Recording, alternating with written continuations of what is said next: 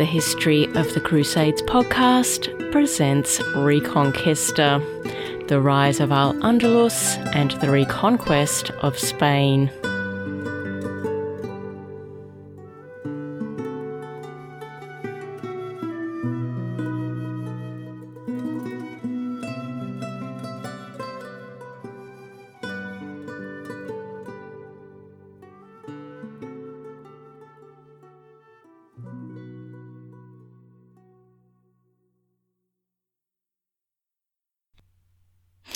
Episode 1, Introduction. Hello, I'm Sharon Eastaugh from the History of the Crusades podcast, and you are listening to the first episode in a new podcast series which aims to cover the Reconquista. Actually, we're not just covering the Reconquista.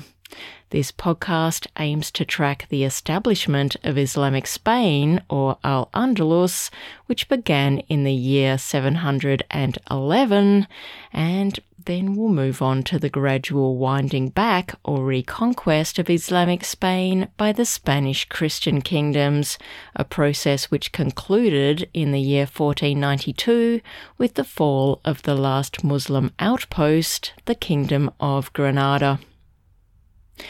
Just because covering the best part of 1,000 years of history isn't nearly enough, we will then continue on to cover the Spanish Inquisition, which, for those of you who have listened to the History of the Crusades series, will tie in neatly with the Inquisition against the Cathars, which we examined at the end of our series on the Crusade against the Cathars.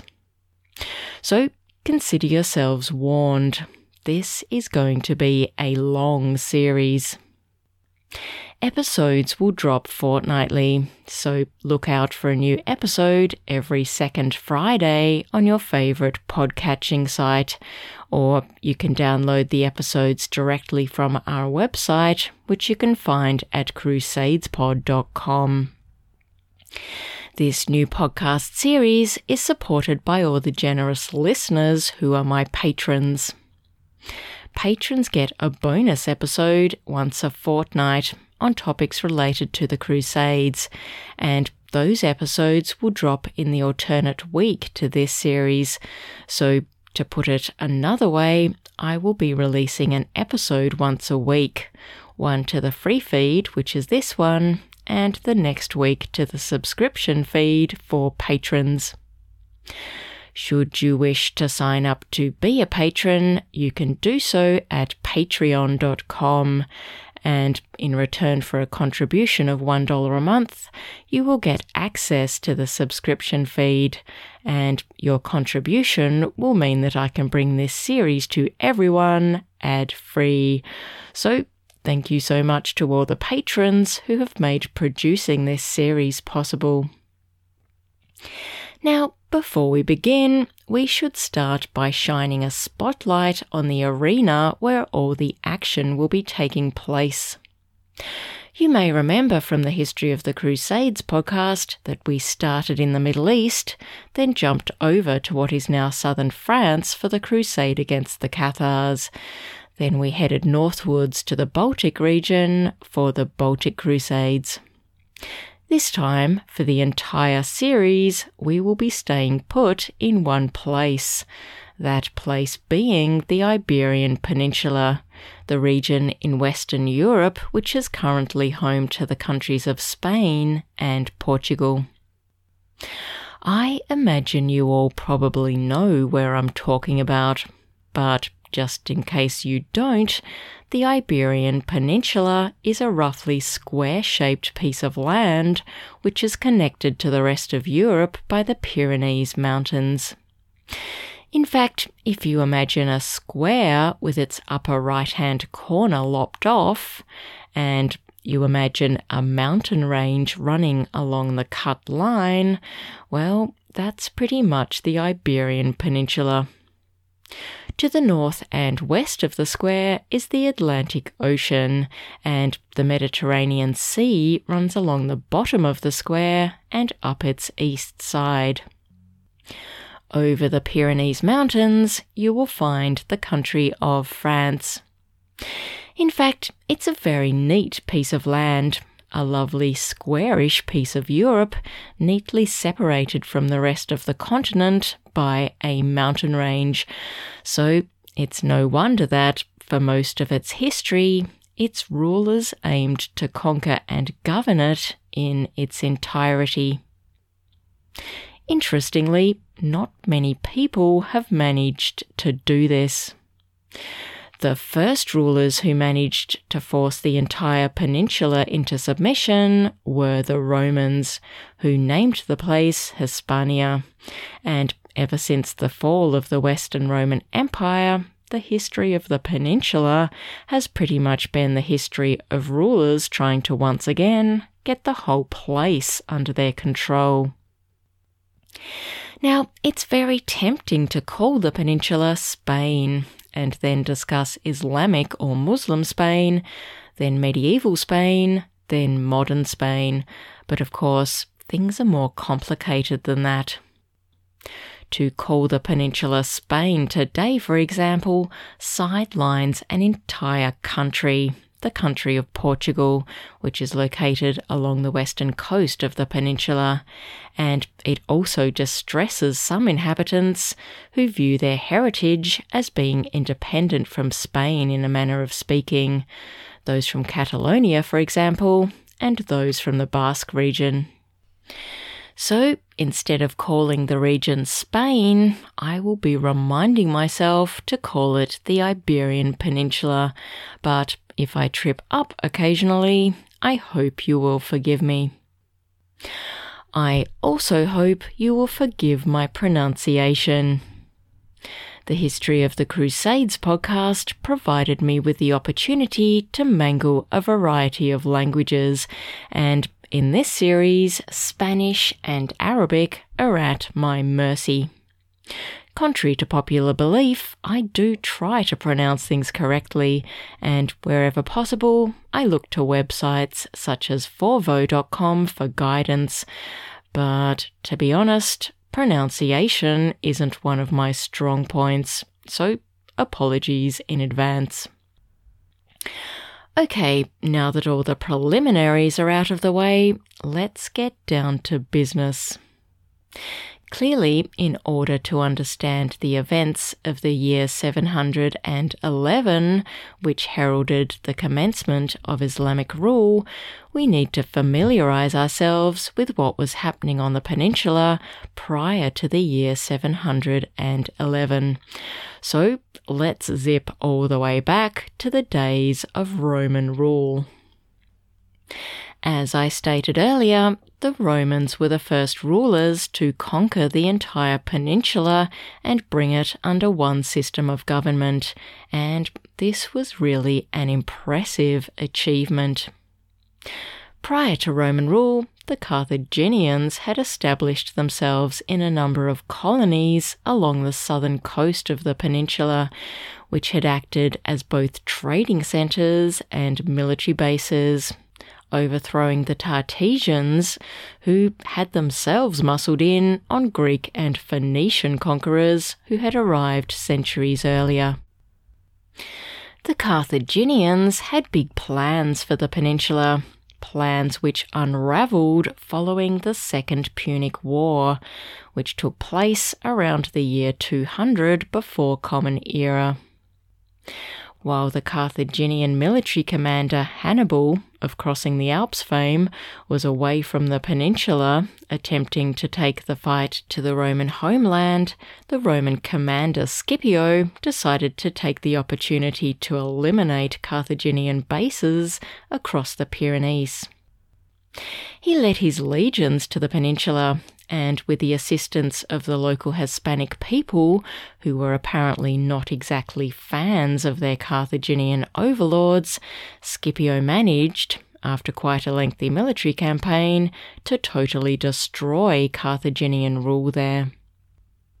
Unfortunately for the Romans, though, just as the locals weren't too keen to submit to Carthaginian rule, they also weren't too keen to submit to Roman rule. After 100 years or so of battling fierce resistance, the Romans finally thought they were getting the upper hand over the feisty locals, but Joseph O'Callaghan reports in his book A History of Medieval Spain, it wasn't until the time of the Emperor Augustus, whose rule concluded in the year 14 of the Common Era, that the Romans felt satisfied in claiming that, at long, long last, the peninsula was securely under Roman rule. They called the region Hispania, and over the next couple of centuries, they set about establishing Roman law and administrative systems over the region. Trouble was, the local Hispanic population was still reluctant to fully embrace their new status as Roman subjects, and even after a couple of centuries of Roman rule, there were still pockets of people who refused to speak Latin and who preferred their own customs and ways of doing things to those of their Roman administrators. As a consequence, Roman rule in Hispania seemed to consist of regular reshuffling of administrative centres and redrawing of regional boundaries in attempts to discover the most effective way of bringing this diverse place to heel. One of the main problems faced by the Romans was the sheer size and geographic diversity of the peninsula. The Iberian Peninsula is big. To give you an American reference, it's just a smidge smaller than Texas. To give you a non-American reference, it's about the same size as modern-day France. Also, it has mountains, lots of mountains. Not only is it separated from the rest of Europe by the Pyrenees mountain range, within the peninsula itself are no less than 5 mountain ranges, and much of the land between these ranges is situated at a high altitude, above 1,200 feet. In fact, Switzerland is the only country in continental Europe to contain more mountains than the Iberian Peninsula. The only low-lying land is really around the coast, so I guess you can see how tricky the whole region would have been to administer. The peninsula can be divided into 3 rough economic zones. The first is the coastal regions in the north and west, where the climate is damp and where fishing and the raising of livestock formed the basis of the economy. Staying on the coast, the southern and eastern coastal regions are marked by the fact that their summers are hot and their rainfall is low. The land is fertile, but irrigating the land enough to grow crops is a challenge. This is a region which enjoys a Mediterranean climate, where olive groves and vineyards are common. The final zone is the largely mountainous interior, also known as the Meseta. In this region, the climate is a real challenge. The winters are brutally cold, while the summers are scorchingly hot. The main economy of the interior during Roman times was based around livestock. Most of the plains between the mountains were home to herds of sheep, goats and cattle, which roamed around and were shifted in accordance with the seasons. As you have probably gathered, most cities from the Roman era were established on the coasts, mostly along the southern and eastern coasts of the peninsula, or along fertile river valleys further inland. Roman roads were established to link the main cities and administrative centres, but particularly in the mountainous interior, communication posed a serious challenge. In his book Moorish Spain, Richard Fletcher speculates that the difficulties of communication inside the peninsula led many cities to look outwards rather than inwards, as, particularly for the coastal towns, communicating with foreign places via the sea was easier than communicating with their counterparts inside the peninsula. As a consequence, Catalonia in the south formed close ties with their neighbours across the Pyrenees in what is now southern France, or Cathar country if you prefer, while the cities along the north and west coasts interacted closely with the residents of Brittany in what today is France and across to the British Isles. There was also close contact between southern Spain and northwest Africa. The Strait of Gibraltar, which separates the peninsula from the African continent, being only 12 miles wide at its narrowest point. So, for all these reasons, it's no wonder that the Roman administrators kept tinkering with the boundaries, redrawing linkages between the different provinces across the peninsula, wondering how on earth they were going to find something which would act as a unifying force across this vast piece of land. The solution, when it arrived, came in the form of the Latin Christian religion. It's not exactly clear just how Christianity was introduced to the peninsula, but once it took hold, it spread like wildfire. By the year 202 in the Common Era, the Roman writer Tertullian confidently asserted that the entire peninsula had converted to Christianity. This may not have been completely correct. Historians today speculate that pockets of paganism may have existed for the next couple of centuries, particularly amongst the Basque people and inhabitants of remote mountainous communities.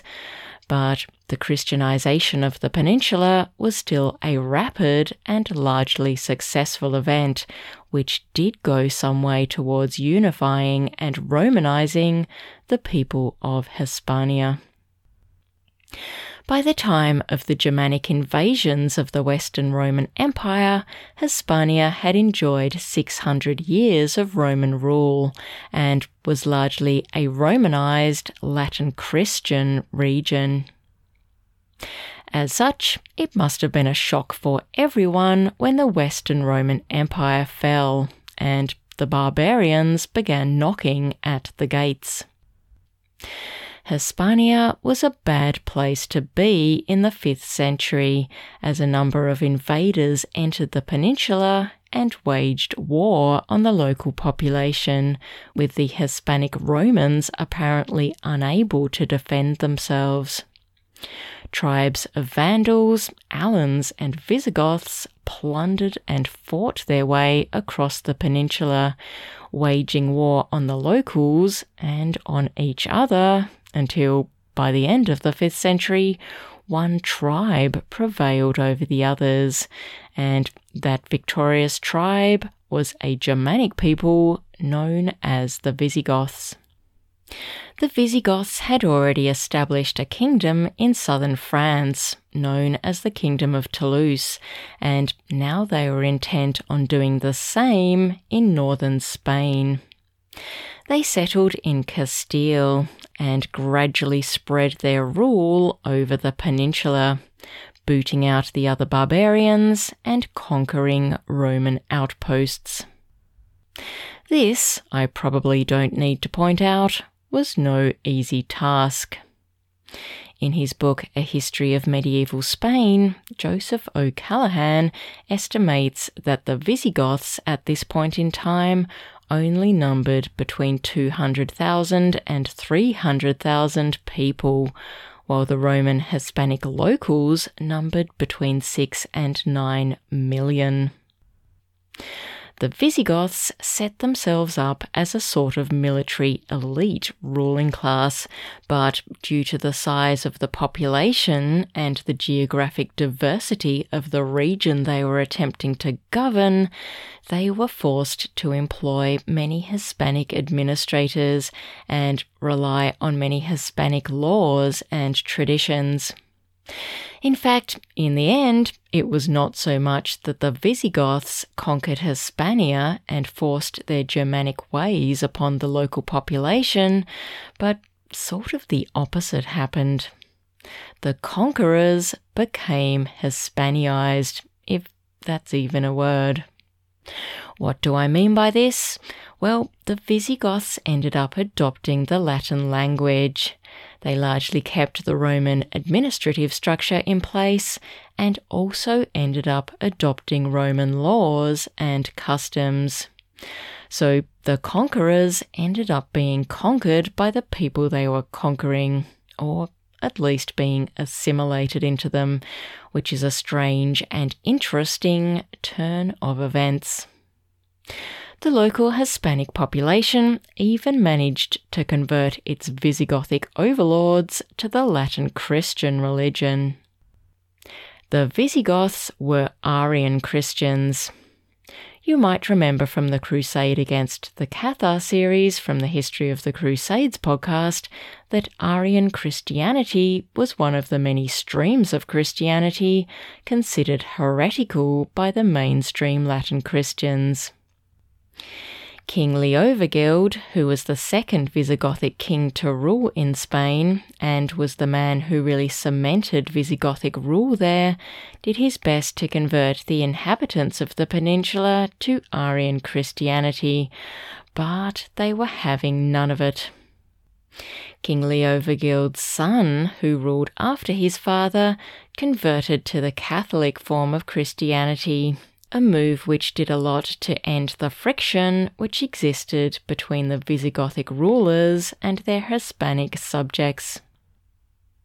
The Visigothic kings established themselves at Toledo, a town which is pretty much smack bang in the middle of the Iberian Peninsula, and Visigothic rule extended over the region for the next century or so. Really, for a bunch of barbarian conquerors, the Visigoths did a pretty good job of uniting the peninsula under their rule, while doing their best to eliminate the sources of conflict between themselves and the local Hispanic population. The Achilles heel of the Visigoths, though, was their form of monarchy. They didn't have a system of hereditary rule, so the crown didn't pass automatically to the king's eldest son when the king died. Instead, each monarch was elected. This sounds great in theory, but in reality, it amped up factional infighting and conflict between the noble classes, as there was a constant jostling for position and supremacy underway, so that should the king suddenly die, the noblemen would be placed in the best position possible to secure their election to the throne. Unfortunately, it was this factionalism and rivalry amongst the power brokers inside Visigothic Spain which brought about its downfall. Join me next time as we take a look at the final years of the Christian Visigoths. Now, just as a footnote, you will have probably noticed that I have just raced through around 800 years of history in a single episode.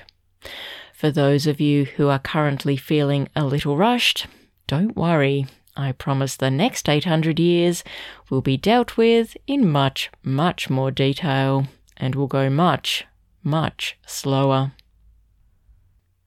Until next time, bye for now.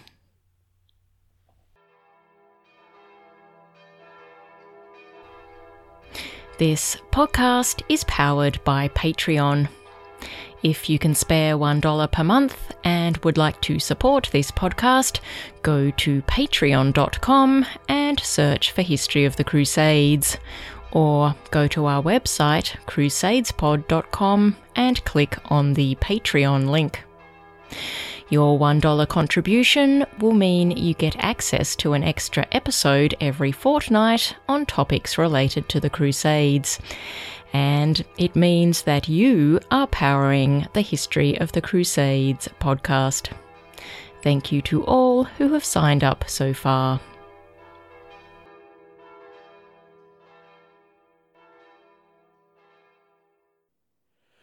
Sanctus, Sanctus, Sanctus.